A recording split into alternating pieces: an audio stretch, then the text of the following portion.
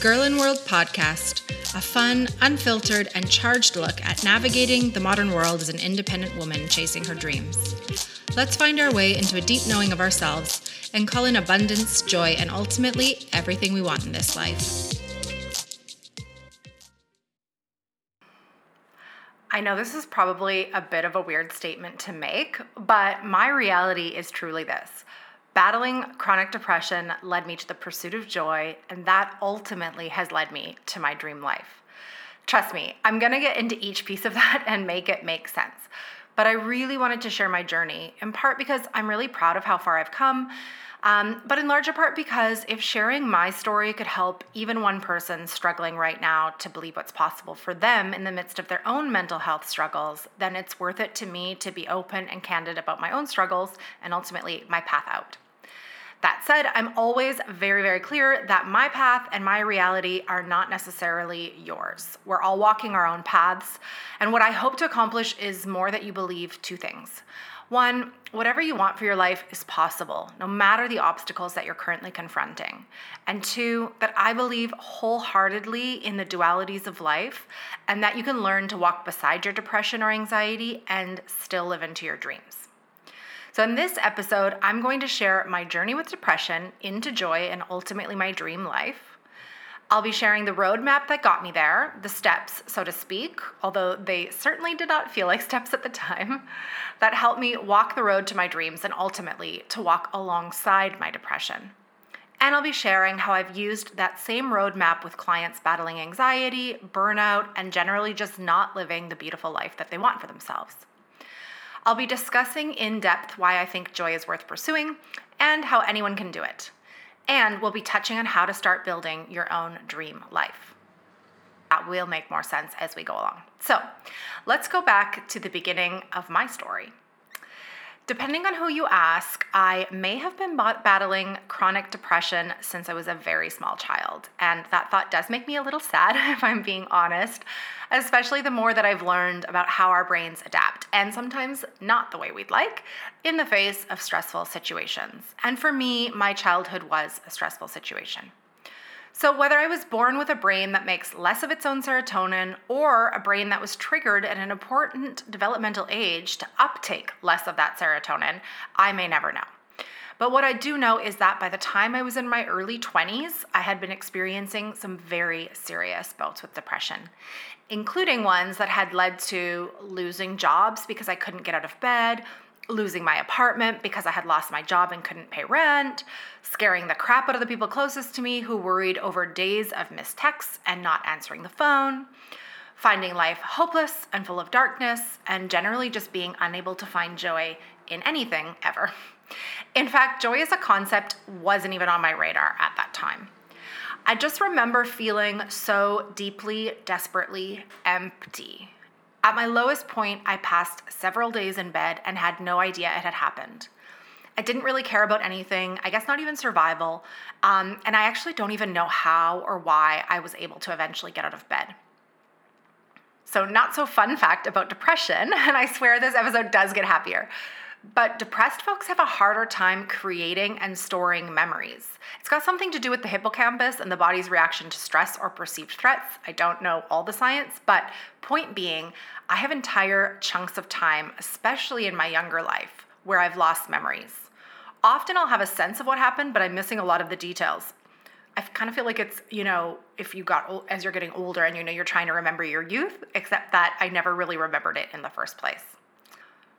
Anyways, living with depression, whether chronic or situational, is obviously deeply personal. But there are definitely some through lines around the experience for most of us. And the best description I've ever heard, I actually heard recently in a book called Cover Your Ears If You Hate Swearing, Unfuck Your Brain by Faith G. Harper. So I wanted to share her science-made accessible take on depression with you. According to her, depression is a predisposition or genetics plus a trigger. And it is definitively not the same thing as a bout with sadness. So it's the complete shutdown of all the things that make being human an enjoyable experience. When you're experiencing depression, you rarely have experiences of gratitude, pleasure, connectedness, or joy. or if you do, you feel them snatched away more often than not. So in her words, and I definitely concur in my experience, depression is the thief of all the wonderful things that make humaning worth it. Ugh. She says that experiencing these feelings, or the utter lack of them, as it were, for a period of 2 consecutive weeks or more is the clinical definition of depression. And what I really love about this description, and what I wish I had known about depression at the earlier stages of my own journey, and which now I hold really dear, is that those things she lists, gratitude, pleasure, connectedness, and joy, are essentially the roadmap to finding your way back. So before going any further, I want to quickly say that I have used medication and therapy in varying stages of my journey with chronic depression, and I think those, along with coaching and many other factors, such as adequate sunlight and finding my passion, are all super valid. They all have their place, and they all form a part of that same roadmap, back. But for the purposes of what I want to share about my journey, I do want to say that the concept of a roadmap consisting of or including gratitude, pleasure, joy, connectedness would have been extremely useful to me while using medication to manage my depression. And in fact, in a way, the roadmap that I didn't have is exactly the one that I've created for myself. And so now I share that with others whenever I can, and I will share with you later in this episode. So for some, these pieces around emotions and intentional living might hold part of the key. For others, it might be medication and therapy, and in my experience, for many of us, it's generally some combination of all of the above. I am not a doctor. I'm just sharing my story, so please talk to your doctor if you are struggling and would like to know which options are available to you. Okay, back to my story. And back to the year that I was 23. I had recently had my heart super deeply broken for the very first time. Like that deep first adult love where you really, really think you have it, And while he was listing the reasons that he didn't want to be with me, the main theme that I kept hearing was I was depressed and I was bringing down his vibe. So talk about breaking my heart and heaping it on. Now the quote unquote love of my life didn't want me because there was something wrong with me. I'd love to tell you that this was the catalyst or the moment I realized I could use some help, but no. Forever someone who thinks she can do it all alone, I carried on, just determined to be cheerier, is that even a word? And entered almost immediately into a new relationship. And it wasn't until months later in that relationship, finding that somehow this man that I had laughed with all of the time was now also deeply unhappy, and I was again deeply unhappy, that I started to clue in. Like, yeah, okay, there's a problem here, and it might be me, or it might have something to do with me. Because I wanted to be happy, and I wanted to be in love, and I wanted life to feel fun. But mostly it just felt dark and heavy and lonely all of the time, even when all the obvious logical signs pointed to the contrary. And I was really not understanding why. So with a lot of help and a few stabilizing folks, I finally felt ready to admit that this wasn't how life was supposed to feel, and I reached out for help. It was far from easy, and little did I know that it was only the beginning of a very, very, very long road that included various medications, therapy when I could scrape together some funds to afford it, acupuncture, trial and error, and just a lot of tears. I don't really want to focus on this part of the journey all that much in this episode, but I will say that it was hard work and that taking medication for a time helped me so much. It stabilized me long enough that I could do this other work that I love to talk about and share about. So my personal preference has been to take medication for chronic depression on and off, and I've always had doctors support that decision when they hear and understand my reasons. I definitely find that for me, once I'm stable and steady, I can enact all these other pieces to greater effect and find a lot of balance for a long time. In fact, for increasingly longer periods of time. So initially, I stayed on medication for the first couple of years when I went on it, and then from there, I've been on and off at least a handful of times. But I've also gone literal years without using any at all, and I find that these stretches of not relying on medication have gotten longer and longer as I've learned a lot about what I share around self-care and finding joy, or what I referenced a few minutes ago as my roadmap. So I do want to say that this entire journey would have been impossible for me to begin, or at least so it seemed at the time, without first having those stabilizing forces of supports and meds. That's not to sell you on meds. It's just simply to illuminate the fact that I'm not suggesting that only one thing works or only one way will work for you.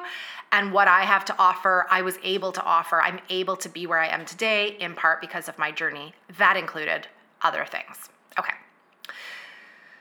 So while I think now that if anyone at all had come along and had conversations with me about how to feel joy in my body, catch it, create it, build it, all that stuff I talk about, that I might have never needed the medication at all. It's not something we learn in school. It's not something most people talk about. I mean, especially 30, 20, 15 years ago. And while it is honestly kind of impossible to say that I maybe wouldn't have needed meds or whatever, I also might have outright rejected it. I rejected the idea at the time that sunlight and a walk could make a difference because it hadn't. I hadn't been able to connect to it. It wasn't working. And now I can see how it does for me. So wherever you're at right now, whether you use medication or think that maybe it would help, whether you want to go off medication and are looking for different ways to manage it, whether you plan to stay on medication forever and are actively pursuing your joy, if you've never been on medication and have no need and no interest, wherever you're at, it's valid and you will never hear any different from me. So that's just what I wanted to say. Okay, back to the beginning of my journey with medication and the pursuit of a life that felt beautiful. I want to share some of the best advice I received around that time. And to be honest, I'm a little unsure if my doctor said it, my aunt said it, or if my own brain came up with it. But I do know my doctor said this first part. He said, your brain struggles to produce the chemicals that others maybe don't struggle with as much. And you may always need medicinal help with that. But that decision and many others are ultimately up to you. If you want to find another way to live, you're going to have to work to find it. Oof. And then this is the part that either someone else or my brain concocted. Likely it was a mix of, comments from those people that I trusted and that my brain took and sort of synthesized into this. Consider doing more of what makes you feel good when you're feeling good and see if that gets you some of the results you're looking for. So if you've never experienced depression, I'll share why this is really profound. Number one, because it acknowledges that often you want to do things when you're depressed, but you can't find the will. It's not a lack of want, it's a lack of will. And number two, it's the opposite of not, quote unquote, allowing your depression in, because geez, if only it was that easy. It's actually just about expanding to create more space for the good or the light when you have the capacity. I wonder where you've heard that before. It's definitely something I talk about fairly regular online. Expansion over contraction, bringing in more of the good because cutting out the bad is harder to do. So I took this to heart and immediately did something tactical and tangible because my little brain loves real steps I can take. I made myself a happy list, an actual list written on paper of the things that almost always made me happy or gave me moments of experiencing joy so that I could refer to them when I felt unsure or lost or even when I felt, okay, but didn't know what to try to kind of improve it, or carry on. And so that I could remember what they were when I couldn't remember much else, when I was in a depressive episode. So maybe you're thinking that's a touch simplistic, but I've always been a firm believer in starting wherever, anywhere you can, wherever you can. And I don't think there's anything basic about finding ways to work with your brain to help you get your desired results. So I made a happy list and I started looking for ways to incorporate things on my happy list more often. A few things that were on my happy list, since I'm sure you're curious, I know I would be. I had swinging on swings. So I've always loved the sensation of flying. And so I can go to a park and swing on some swings for just a couple of minutes and I just feel light, happy. I had getting a Slurpee. I don't know, it's childish, it's a simple pleasure, and it makes me happy to this day. I get a Slurpee and life feels a little bit better. I had eating pizza and watching the Gilmore Girls. Yes, the combo is really the gold. I actually shared a little bit about this more recently as well. Sometimes it's okay to just identify a comfort show, a comfort activity, a comfort food, and allow yourself to have them. And then one of the things I had on there was white daisies. I've always preferred wild ones, but all kinds make me smile. So you might see where this is going if you know me in real life. I also had being with dogs on my list. And so then I went and got a dog. And of course, I named her after my favorite flowers from the happy list as well. I was piling the happy stuff on me until it would stick. Plus, the added benefit, of course, of having my dog was, I had a reason to get out of bed every day. I had to get up and take her out. And I tell you that I took that responsibility dead seriously for 14 and a half years.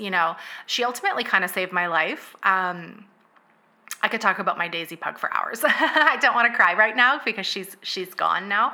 But let's go back to the list. So, okay, to be honest, it wasn't a very big list to begin with. I think at most I had those 5 things, which is probably why they've stuck with me the most over time. But every time something did spark that bit of joy in me, I added it and I let the list grow from there. At one point, I remember vaguely that it was around 12 or 15 things on my list. And so the list served the purpose of being accessible to me when my brain was not able to process and consider what would make me happy. It even meant that sometimes I could and had to take a rote action like a robot, go to swing set. But inevitably, once I got on the swing, I would feel better and lighter and a little bit more hopeful.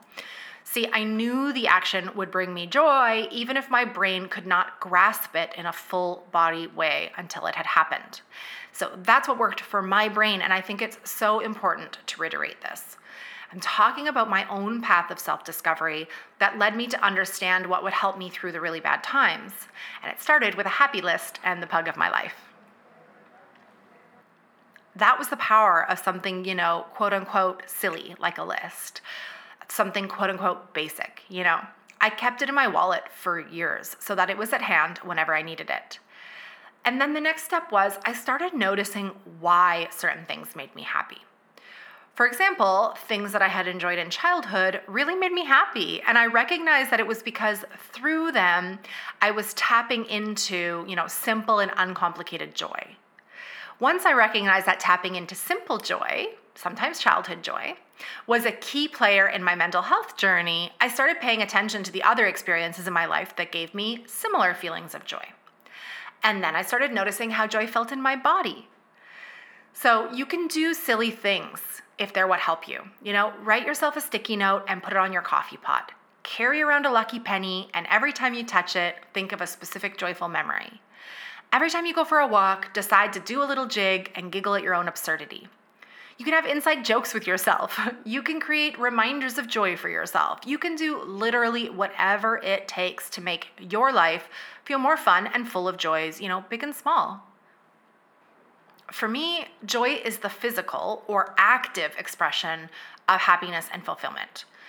It's how I acknowledge and embrace that happiness and fulfillment, and it's become something that not only can I harness, but because I understand it so fully within myself, I can actually create it. It's like recognizing that there's a gray cloud hovering nearby, which is my depression, but deciding that I can paint all the things around me in color nonetheless. So sure, it might rain, but the rain doesn't wash away the color. It just mutes it for a while. I actually talk a lot more about this concept of bringing color and vibrancy into your world in episode 7 of the podcast titled, You Didn't Wake Up Today Thinking I Want a Boring Life, if you want to hear a little more on my theory around vibrancy as joy. But what it boils down to is this. The pursuit of joy is the only thing that, in my opinion and my experience, can perpetually keep us on track.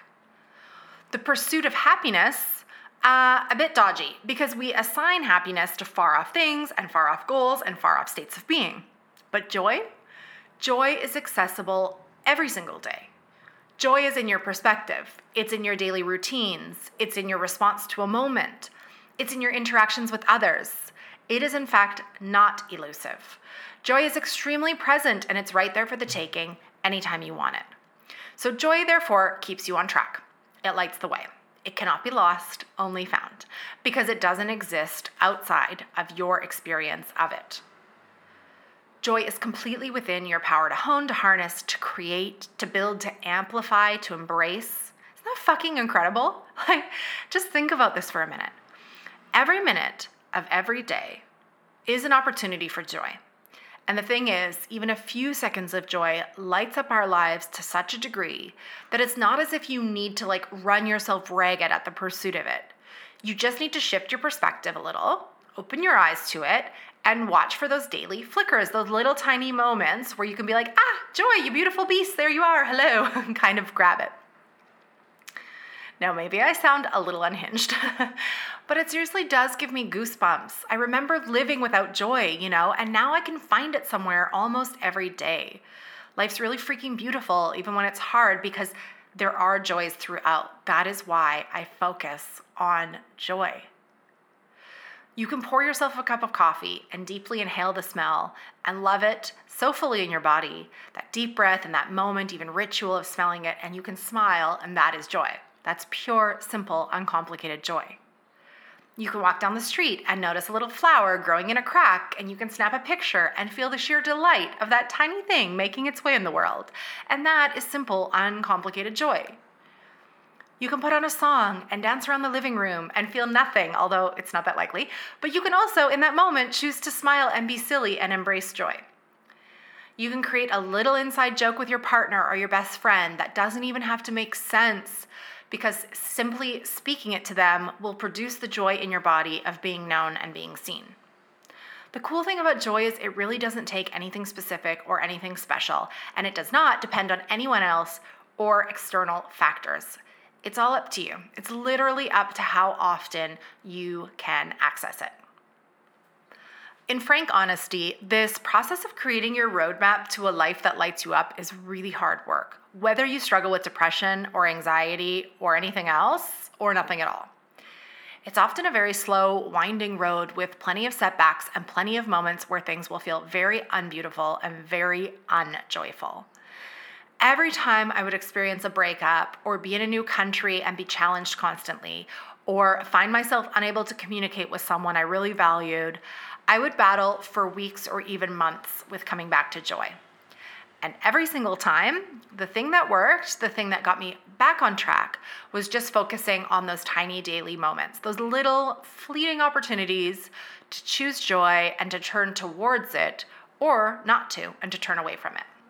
So it's definitely an imperfect process, but it is worth the effort, I will tell you that much. The pursuit of joy honestly did lead me to my dream life. Because the pursuit of joy is what first got the wheels turning in my brain, telling me that life didn't have to be, working my ass off and saving for retirement, and then hoping to see some of the world once I was older. Just, cross my fingers and hope my health holds out. It led me to the idea that life could be fun and full of possibilities, that we could live to connect and to play, not to work and to die. That I could spend each day scouting out something happy or joyful instead of just surviving all the time and getting through it. And those ideas started me on what was, especially at the time, an unconventional path of travel, living abroad, mind-expanding experiences, even more hardships, yes. But ultimately, the understanding of these two things. One, life is way too damn short. And two, too many people waste their life settling for so much less than what's on their hearts.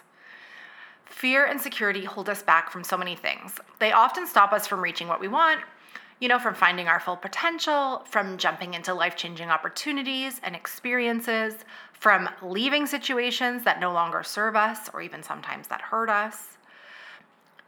But the pursuit of joy is the antidote to all of that. It is, because it is literally an act of running to your life, running to yourself, and running to your happiness. It's so deeply personal and unique to you that it serves to keep you on your path if you can hone in on it. So a very quick anecdote about fear and insecurity robbing me of joy, and joy ultimately being the antidote. Cynthia Mazaru, lover of mountains, basker of forests, bather of seas, used to not want to be in nature. I was so uncomfortable in my skin and in my brain all the time that being outdoors gave me a shit ton of anxiety. Like, hike? No thank you. Everyone will be judging my pathetic lack of athleticism. Sit at the beach? No sir, I would prefer not to. The sand gets everywhere. The bugs make me itchy. Do anything, something? No, it's too hard. It's hard work to go to the mountains. That will take all day. I was so deeply disconnected from life that I was disconnected from nature. We literally come from nature. So now when I talk about nature as healing, that is why. For me, it is. Being in nature soothes me, it heals me, and it was ultimately, for me, the missing puzzle piece in my journey back to myself. And fear and insecurity were standing in the way of that for years. So I can share some ideas here of how you might discover your joy, harness your joy or create your joy. And I love to do that. But ultimately, the coolest part about making joy your journey is that in it, you do find your way and you find yourself. So my joy will not be the same as your joy necessarily. And that's what's so freaking cool about it. Just the pursuit of joy led me personally to pursue an unconventional life. But it also led to some really amazing conversations and observations over the years. So I realized that my ability to harness joy amidst depression, amidst hardship, amidst pretty arguably shit situations at times, really is my superpower.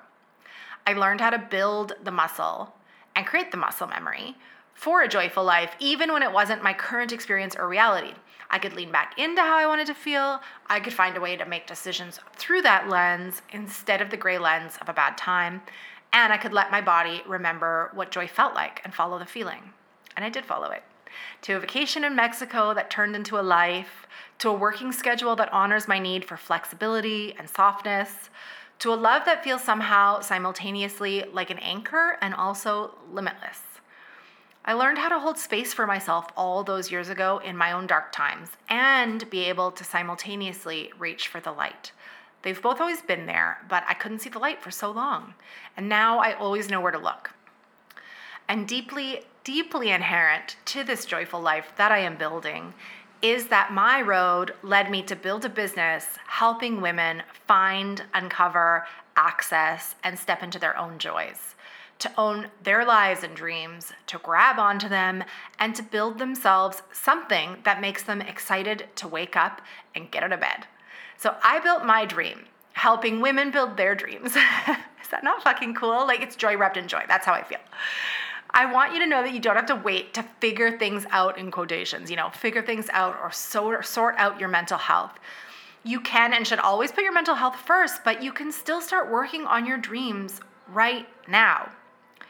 When we work together, you'll begin to see that whatever you want is valid and worth going after today. Even if it doesn't look like you thought it would, even if it doesn't look like someone else's ideas for your life or what you once thought you wanted. And you are going to see that you don't have to choose between soft and successful, kids and travel, joy and ambition. Whatever your all is, my goal is to show you that it's possible and to craft the plan to get you there. Inside Dream Life in Action, my 6-month one-to-one coaching program, I will help you live your dream life and have it all right now, no matter what your current circumstances are.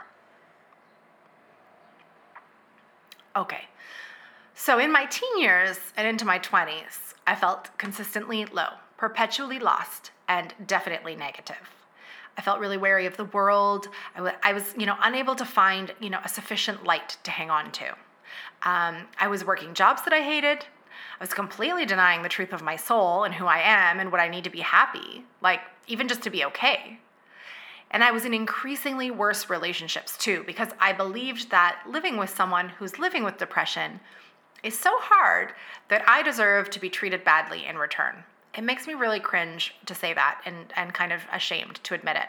But it's really what I believed deep down at the time. I thought I was a dark person, a pessimistic person, even a mean person. But I'm not, and that wasn't me.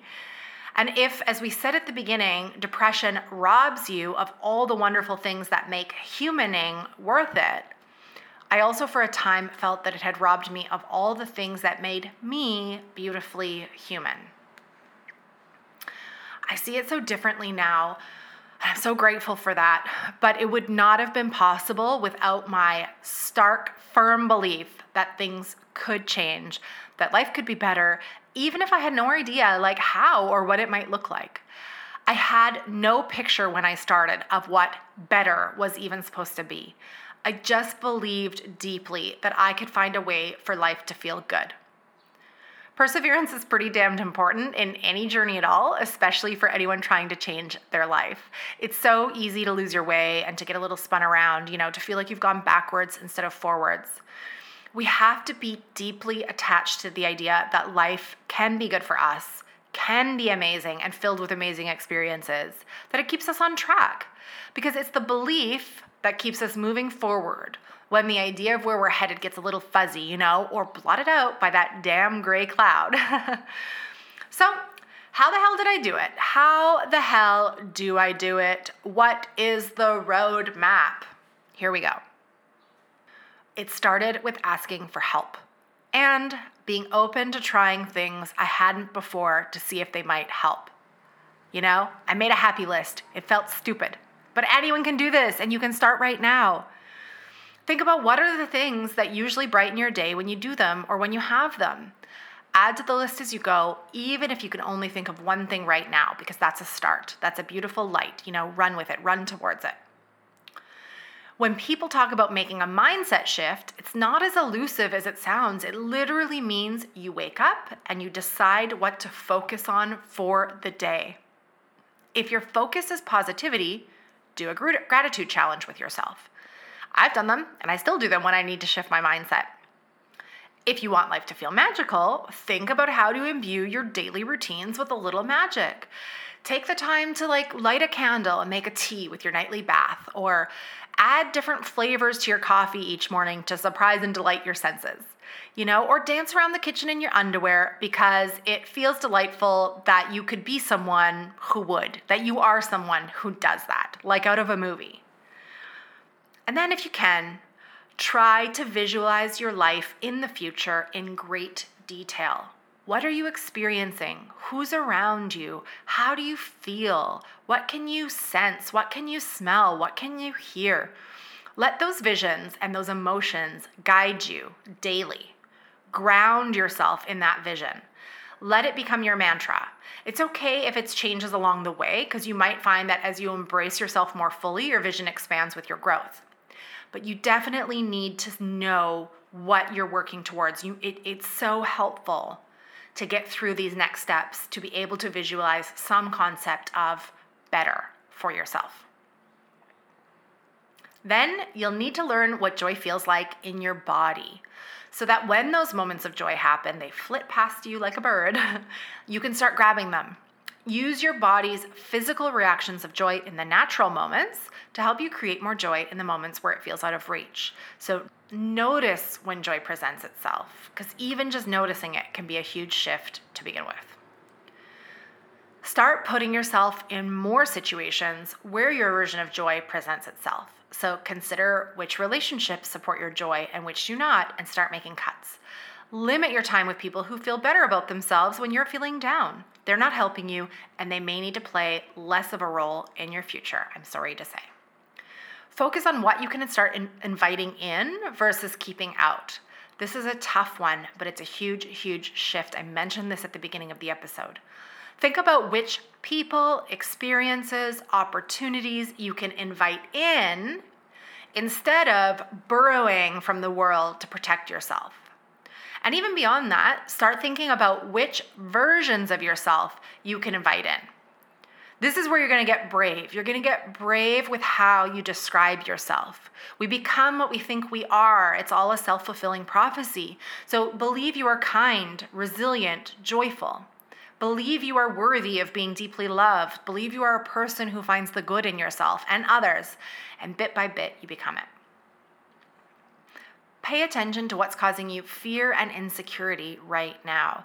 There might be some clues on the other side of those experiences as to what would actually bring you joy, but you will have to get uncomfortable first.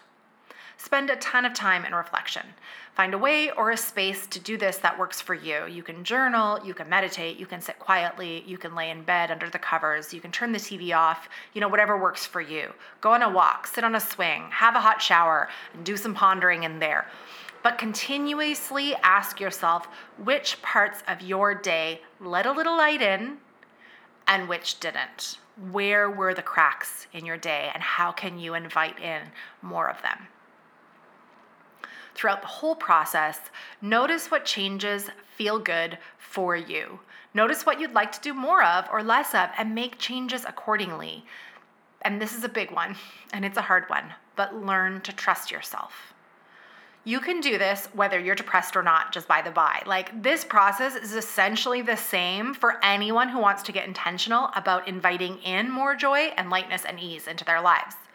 And it might just mean that your process is a little bit simpler, or there's a few steps that you can skip. Maybe not.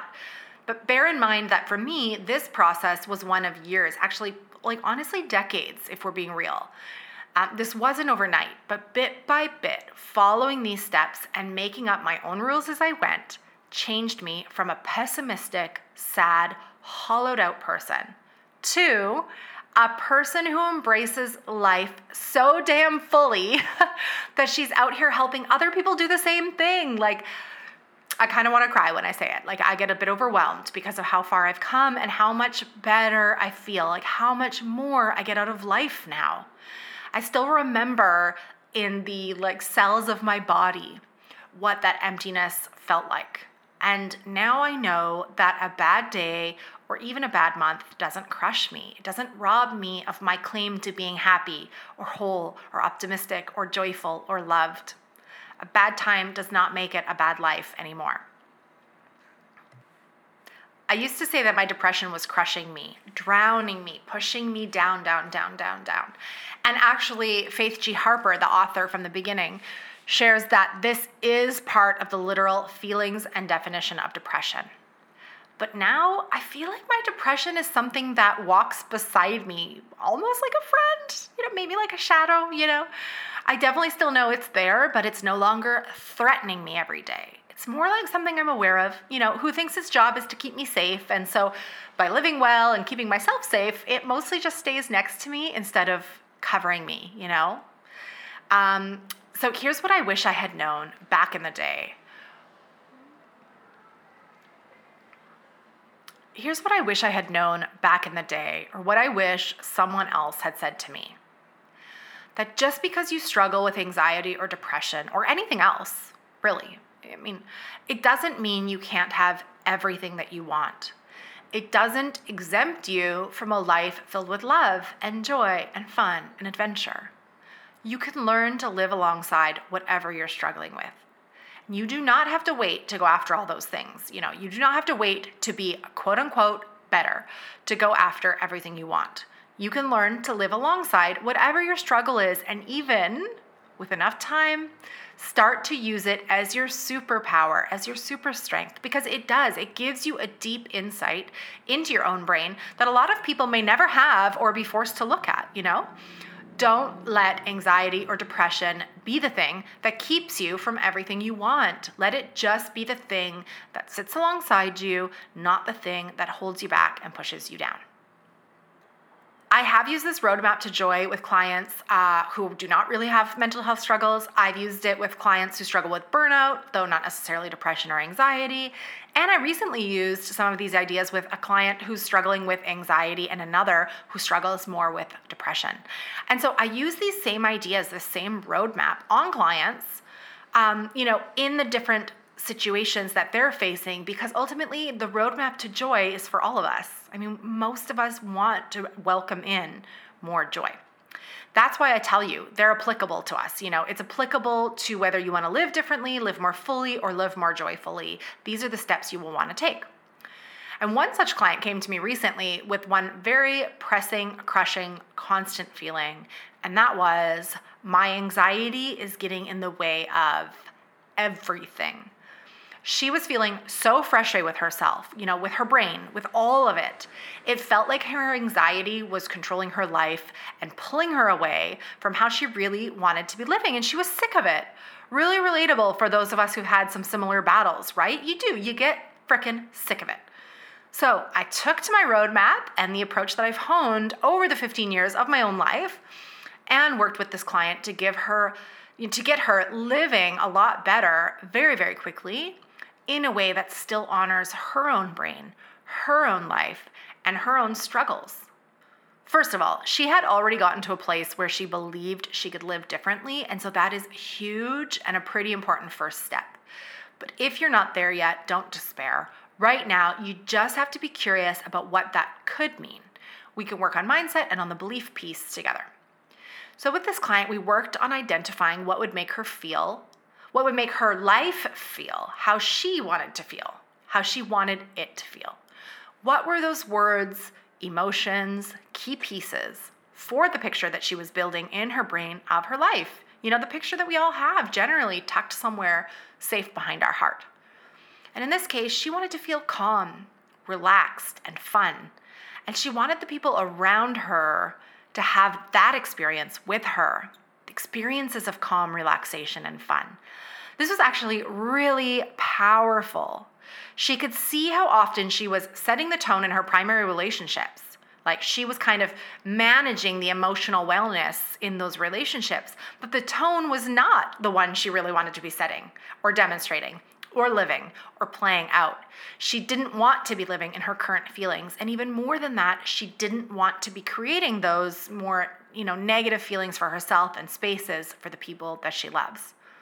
And there's so much honesty in that. I can't even tell you, talk about being a badass, and willing to own your own piece in something, even while knowing that you're also struggling and having a really hard time. So we got to work. First, we got into some super deep visualization. I honestly do. I use this technique in various forms and at different moments with all of my clients, and it's so profound. I don't even know how to share how amazing it can be for folks, but most people have never sat quietly and really, really let their hearts construct a vision for their future. It's really powerful stuff. So I then had this client redo a recent scenario in which she felt her anxiety had robbed her of a nice time with the people she cares about. And in the visualization exercise, we were able to access a few key pieces of information that helped us. We got to the heart of what situations were creating these moments of anxiety. We got to the heart of what kinds of interrupters could shift things for the better. And then what to do when the shift wasn't possible. And then how to repair afterward if it had all kind of not gone to plan, both personally, emotionally, and if anyone else was affected. This, I'm saying this in a matter of sentences, but this is really hard work. But with the visualization, the reason that it helps is because it becomes known and practiced in your brain so that your brain can recall what to do in future. It's the same reason I talk about practicing joy in your body. You're creating patterns for your brain to follow in future so that eventually it has a path carved out and knows the road home. What people forget about is that you can still feel okay after or during particular struggles with anxiety and depression. I do want to remind you something that people forget about is that you can still feel okay after or during particular struggles with anxiety and depression, because you're recognizing your own humanity and continuing to strive for more of what makes you feel great, not eliminating or erasing anything about who you are. So it's messy and imperfect work, and you're not necessarily going to nail it 100% of the time when you're in the process of making changes. But you're inviting in more opportunities to get where you're going, and that in itself is a good feeling. This isn't about perfection.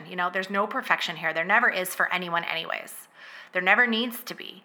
It's just a focus on, living as you are, as you want to be, as often as possible. Inside my 6-month Dream Life in Action program, we get to the heart of who you are, who you want to be, and how you're going to get there. And then we do all this work together. So this isn't about anyone else's journey or anyone else's vision for your life. We make the time to work on whatever is standing between you and that little dream or that big dream that's hiding behind your heart that you've been afraid to take out and dust off. Now, my client, the same one we were just talking about, is recognizing that her journey with anxiety might just be one part of her life, including her best life, and that it doesn't actually need to prevent her from, nor necessarily be fixed for her to get after living her best life. Just by minimizing the negative effects that it sometimes has in her life, it's freeing up her energy, her emotional capacity, and her mental strength to go after those other things like personal development, more vacations, fun outings with friends and family that she's been backburnering while the anxiety has been sort of raging and taking over. Within 1 week of getting really, really real and going deep in our session of understanding herself better and reaching for this version of herself that honors where she's at, as well as reaches for where she wants to be, she sent me this message.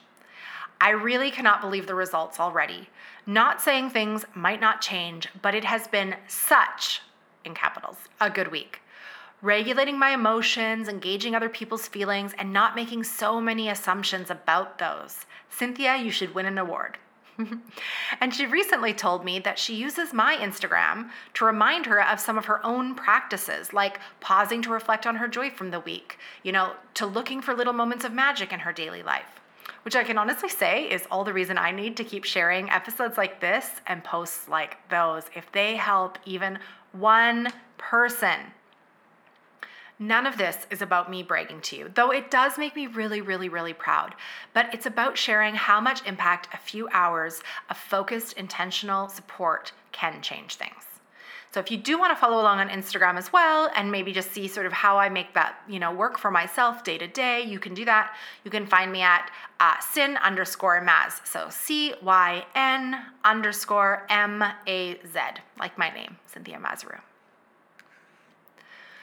So in conclusion, the pursuit of joy can be a powerful tool in overcoming or shifting your relationship to depression.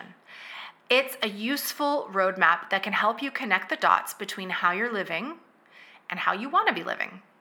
And it can provide an anchor in the stormy sea of what to focus on and what to look for when you cannot find the light. But it is not an easy path. Pursuing joy, as with pursuing anything in life, takes self-reflection, it takes action, and it takes persistence. It requires the insistence that life can be whatever you want it to be and the courage to hold that thought close amidst the chaos of life and your own stormy thoughts. All that said, depression can be so debilitating that even listening to this episode, let alone attaching to the idea of joy, can feel impossible. So if you are struggling with depression and anxiety, or one or the other, please reach out to someone you trust for support. If you're trying all the things and nothing seems to be working, I see you, and I believe in the beautiful concoction of medicine, therapy, the natural world, and coaching to help you find your way out. And also, please know that I think coming back from depression takes superhuman strength. And you're amazing just for being here and getting through another day that feels black and hopeless. I want you to know that you don't have to wait to figure things out or sort out your mental health. Like, you can and should always put your mental health first. But living into your dreams is part of your mental health. It's not a separate entity to be tackled only after you've figured out the rest. When we work together, you'll begin to see that whatever you want is valid and worth going after. And I will walk you through the roadmap at your pace and in your way, making tweaks to suit your brain and the resistance that it's probably going to put up at a deep change. But you can and will find your way to a place where life feels good. Let's start with good, and we can add the rest in as we go. My goal is just to demonstrate what's possible and walk with you some of the way, because getting started is really, really hard, and getting started alone feels nearly impossible. So give yourself the space and time to start creating an easier, more joyful life. It doesn't have to be difficult. It will be hard, but it can and will feel like coming home to yourself if you're brave enough to get started. You can find out more on my Instagram at sin_Maz or my website, sinmaz.com. And please reach out to your doctor or a trusted friend if you're struggling and, afraid and need help right now. Trust in the goodness of others to help you to the other side. And reach out if I can support you at all. Thanks for listening. As always, you can email me at girlinworldpodcast@gmail.com or find more of my work at sinmaz.com. That's CYNMAZ.com. Thanks so much for listening. Hit subscribe, and I'll see you next time.